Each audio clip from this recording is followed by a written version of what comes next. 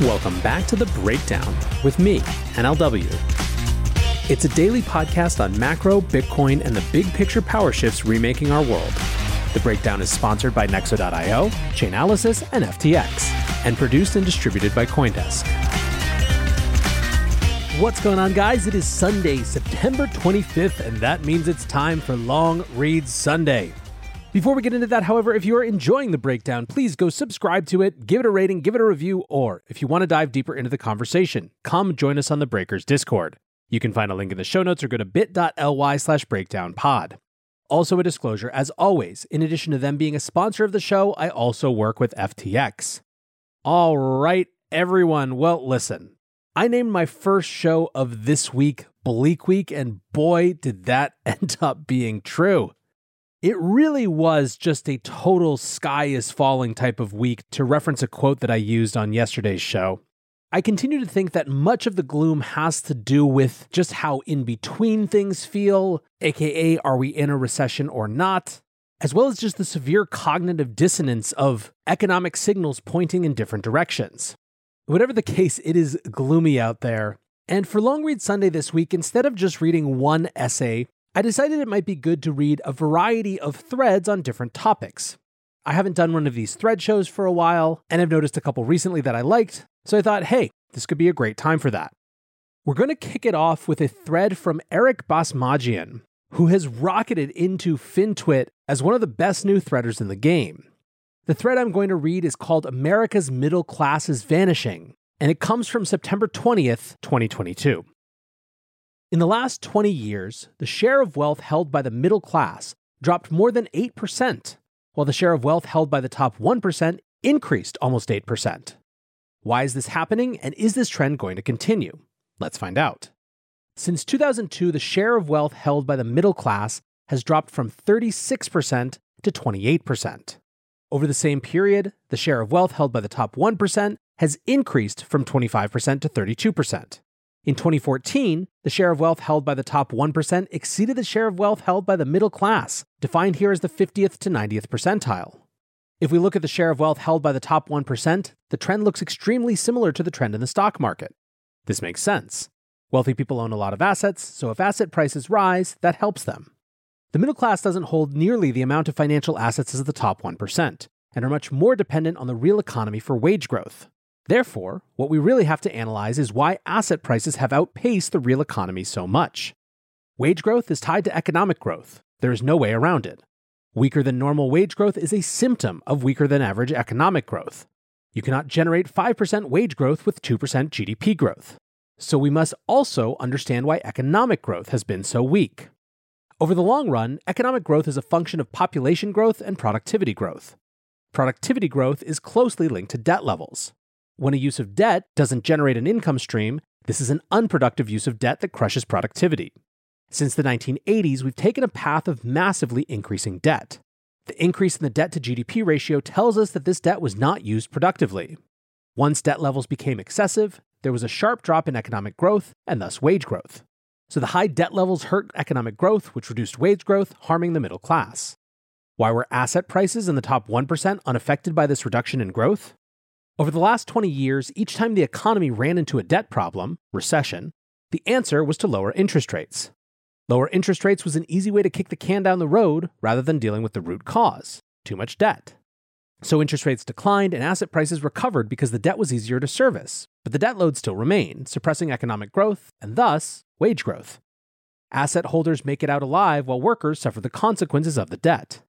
When interest rates hit 0% after 2008, we still didn't want to solve the debt problem, but we couldn't lower interest rates, so we started quantitative easing. This increased liquidity in financial markets, again, helping assets, but doing nothing for the real economy. The concept behind these policies was that the economy would rise to the level of asset prices.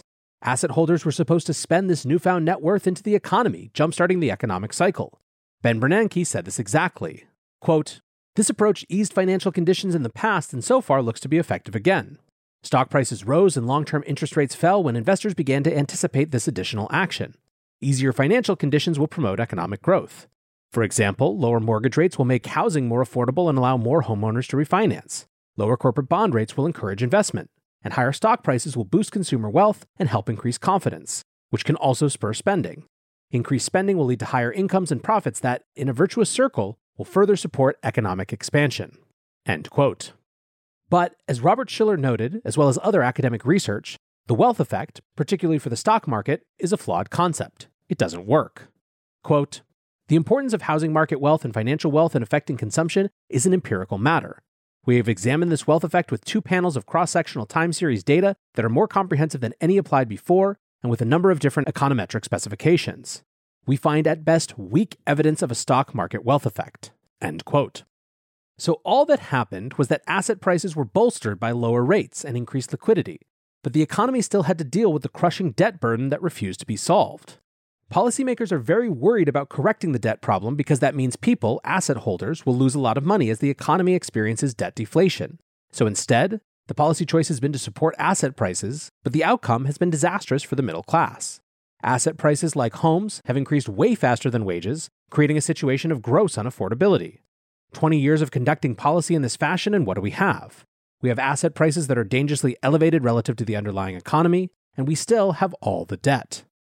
Correcting the debt problem would result in short-term extreme pain, but longer-term prosperity for all people as growth and wages could accelerate without a crushing debt burden. Pursuing the same policies will result in the same outcome: ever-increasing debt, lower economic growth, falling real wages, but potentially higher asset prices if the decline in growth is met with lower rates and more liquidity.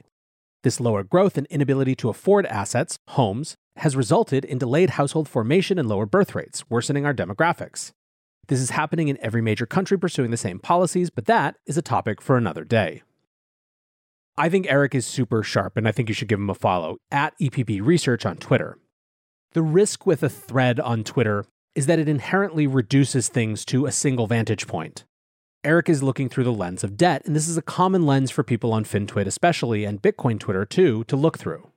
I think broadly there's a ton of truth in what he writes, but I think that obviously there is more to the story of the hollowing out of the middle class over the last 20 years than just interest rate policy. I don't think you can have a realistic conversation about the middle class, for example, in that same time period without talking about China and the World Trade Organization and choices we made along those lines. Now, that's obviously not to diminish anything in that thread, and like I said, I think you should give Eric a follow. My one concern is that I sometimes worry that this type of analysis actually contributes to our overestimation of how much power monetary policy has to both fix or cause our problems.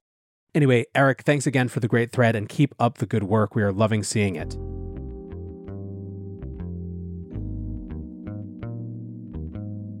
Nexo is a security-first platform built for the long run with everything you need for your crypto. 5 key fundamentals, including real-time auditing and insurance on custodial assets, safeguard your funds, making Nexo the right place for you to buy, exchange, and borrow against your assets safely. Learn more about Nexo's reliable business model and start your crypto journey at nexo.io. That's nexo.io. Eager to make more informed decisions around crypto? Chainalysis is here to help. Chainalysis demystifies cryptocurrency by providing industry-leading compliance, market intelligence, and investigations support for all crypto assets for organizations like Gemini, Crypto.com, and BlockFi. Gain unparalleled visibility and maximize your potential with the leading blockchain data platform by visiting us now at chainalysis.com/Coindesk. The breakdown is sponsored by FTX US. FTX US is the safe, regulated way to buy and sell Bitcoin and other digital assets, with up to 85% lower fees than competitors. There are no fixed minimum fees, no ACH transaction fees, and no withdrawal fees. One of the largest exchanges in the US, FTX US is also the only leading exchange that supports both Ethereum and Solana NFTs. When you trade NFTs on FTX, you pay no gas fees. Download the FTX app today and use referral code BREAKDOWN to support the show.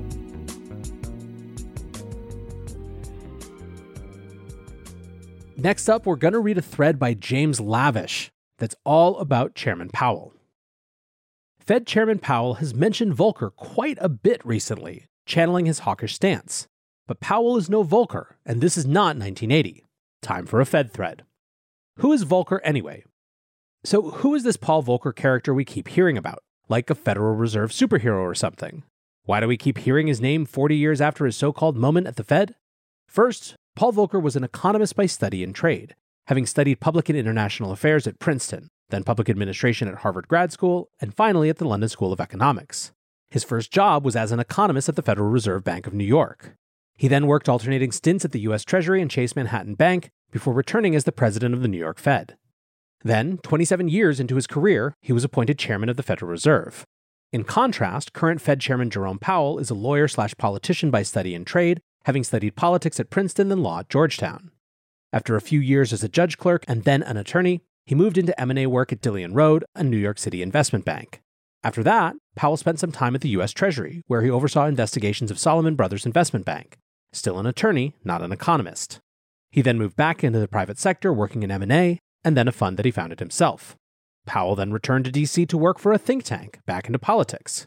This is where Powell worked to get Congress to raise the debt ceiling in 2011. He was subsequently nominated as a federal board governor by President Obama, and in 2017, he took the helm as chairman of the Fed, nominated by President Trump. Okay, so now we have an idea of their career and experience differences. Let's get back to Volcker in the 80s. What was Volcker's moment? First, Volcker was not exactly a hero, no less a superhero for the U.S. economy. Long before his moment, Volcker was a key advisor to Nixon, suggesting the U.S. suspend convertibility of the USD into gold back in 1971. U.S. went off the gold standard. This move has been defined as a major contributor to ongoing financial manipulation by the Fed, and hence, potential fiscal problems for the U.S. Flash forward to the 1970s, and we saw many of these problems manifesting in the U.S. economy. See, for years before 1965, inflation was quite stable, hovering right around 2%. But increased spending by the government during the Vietnam War caused inflation to start running hot, ticking up over that magic 2% rate. Then, when the US came off the gold standard, it began to escalate. With the 1973 OPEC oil embargo, gas prices nearly quadrupled and inflation jumped to double digits before settling in around the 7% level for years. The Fed incrementally raised rates, attempting to tame inflation, but by 1979, surging energy and food prices sent inflation to the 9 and 10% level, peaking at nearly 15%. Some context. When Volcker assumed the chair at the Fed in 1979, US GDP was 3.2%, unemployment was 6%, and inflation was 11.3%. To tackle inflation, even if it meant inducing a recession, Volcker raised the Fed funds target rate aggressively, eventually up to 20%. The effective Fed funds rate, what the market actually prices in from the target rate, reached 22% in December of 1980. Bold, aggressive, effective. By 1982, GDP was negative 1.8%, unemployment was 10.8%, and inflation was 6.2%. The economy was firmly in a recession, people were protesting against the Fed, and prices were calming down. So Volcker backed off, reducing rates again. The Volcker pivot. And by 1983, GDP was back to 4.6%, unemployment was 8.3%, and inflation 3.2%. Mission accomplished. Inflation since the 1990s has remained relatively in check, hovering around the 2 to 3% level. Until now, of course. With Q3 GDP expected to be 2.8%, unemployment at historic lows of 3.5%, and inflation at 8.3%, some people are calling for another Volcker moment. A shock raise of rates by current Fed Chair Powell to match the strength of Volcker and tackle inflation once and for all. Not so fast, armchair economists, because today is not 1980, and the result could be absolutely devastating to the US economy and ultimately collapse the US Treasury. Let's walk through why, shall we? Party like it's 1980? If you already follow me on Twitter, you've heard me sound warning bells about the massive debt US has on its balance sheet. This, along with falling tax revenues, creates a hefty deficit for the Treasury that it can only meet by issuing additional debt. To put it simply, we are a nation now built on borrowing, period. For reference, in 1980, the US federal debt to GDP was 30%. Today, it's 125%. Since we're no longer on the gold standard, the United States has virtually no check against the rate at which the money supply can be expanded. In other words, it can print money at will, and it can borrow endlessly. TLDR, the US perpetually operates in a deficit. As the deficit grows, it simply issues more debt to fill in the gap between revenue, taxes, and expenses, entitlements, defense, and miscellaneous. One problem. As interest rates rise, the cost of borrowing rises as well. To illustrate, here's the current US budget situation estimated by the Congressional Budget Office. $4.8 trillion in taxes minus $3.7 trillion in entitlements minus $800 billion in defense equals $300 billion left over for interest expense. Current interest expense on $30 trillion of treasuries, $400 billion. $300 billion minus $400 billion equals negative $100 billion. Oops. Now imagine Powell and the Fed getting tough, really tough on inflation. Imagine him taking interest rates up, way up like Volcker did. Let's say he jacked up the target rate to 10%. The annual interest cost on replacing the current $30 trillion of debt at 10% would be $3 trillion. That's $2.7 trillion over budget, and that's before a massive reduction in capital gains tax revenues from the market crash it would cause, as well as the plummeting of corporate taxes due to increased borrowing costs and decreased company profitability. What's worse, the Treasury would have to issue an additional $2.7 trillion of debt to cover that gap at the new 10% interest rate. In reality, the replacement cost would be higher as longer maturities would have higher interest rates than the Fed funds target rate. Not going to happen. Okay then, what if, since our rates have been so low for so long, that we use comparable percentage of moves hikes rather than absolute percentage hikes to the Fed funds target rate? Right now, and editor's note, this is before the FOMC meeting this week, we're sitting at 2.5% at the high end of the Fed funds target rate. Let's say Powell pulls a Volker and doubles that in 2 or 3 hikes all the way up to 5%. And let's say the average replacement cost of Treasury debt would then be 6%. Replacing $30 trillion of debt at 6% would cost $1.8 trillion in interest annually. That's $1.5 trillion over budget. Again, this is also before reduced tax revenues for that budget. In reality, revenues would be far lower than even this estimate. And this is also before the Fed has barely sold any of the $5.7 trillion of treasuries it has on its balance sheet for its QT program. Hiking rates up to 5% would induce much higher unemployment, severely affecting the mortgage and housing market, and would significantly affect consumers' ability to pay their variable interest rate debts. Forget softish landing as Powell keeps saying he wants. This would be a nosedive crash of the economy that could take a decade or more to recover from. Bottom line, it's not going to happen either. Remember, Volker's approach was shocking, and it was done in a series of moves over the course of nearly 3 years. Far too much, around 50% of US debt would mature and need to be replaced in a similar timeframe today. If Powell used a Volker shock, hiked rates to similar 1980 levels and held them there for 2+ years, the US economy, US Treasury market, and US Treasury itself would simply collapse. Then what instead? I believe the Fed has limited options. Powell can hike rates just enough to appear tough on inflation without causing a market crash and tanking US tax revenues. He can hike 2, maybe 3 more times, but only to a terminal rate of about 3.5% to 4% at most. Even if the inflation rate does not come back to the stated target of 2%, Powell may back off for a while, pointing to the direction of change in the inflation rate. The Fed may then quietly accept a 3 to 4% ongoing inflation rate and declare victory. And then he'll quickly do what Volker did in 1982. But this time he will have to do it sooner, by late 2023 instead. He will have to pivot and begin to lower rates again. Why? It's just math, my friends. Math that is not in the Fed or Treasury's favor. Higher inflation they can stomach, especially as it helps pay off past debt with cheaper future dollars. And besides, the last thing Powell wants to do is crash the economy into a depression and cause the whole house of debt to crater and end the borrowing charade. So as an investor, what can you do? You've heard me say it before. I think it is essential to own hard monies and assets that hold their value over long periods of time. Holding some cash in these times of uncertainty is wise, especially if you have short-term needs.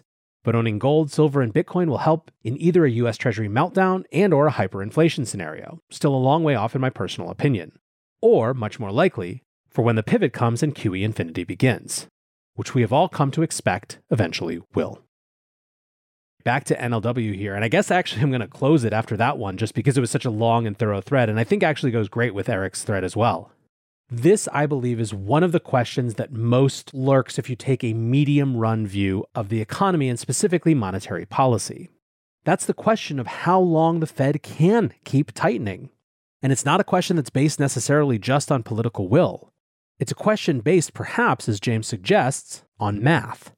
You can bet that the longer this tightening cycle goes on, the more people are going to be asking exactly that question. For now, I want to say thanks to Eric and James for their great threads, to my sponsors Nexo.io, Chainalysis, and FTX for supporting the show, and thanks to you guys for listening. Until tomorrow, be safe and take care of each other. Peace. I want to tell you about CoinDesk's new event, the Investing in Digital Enterprises and Asset Summit, or IDEAS. The event facilitates capital flow and market growth by connecting the digital economy with traditional finance.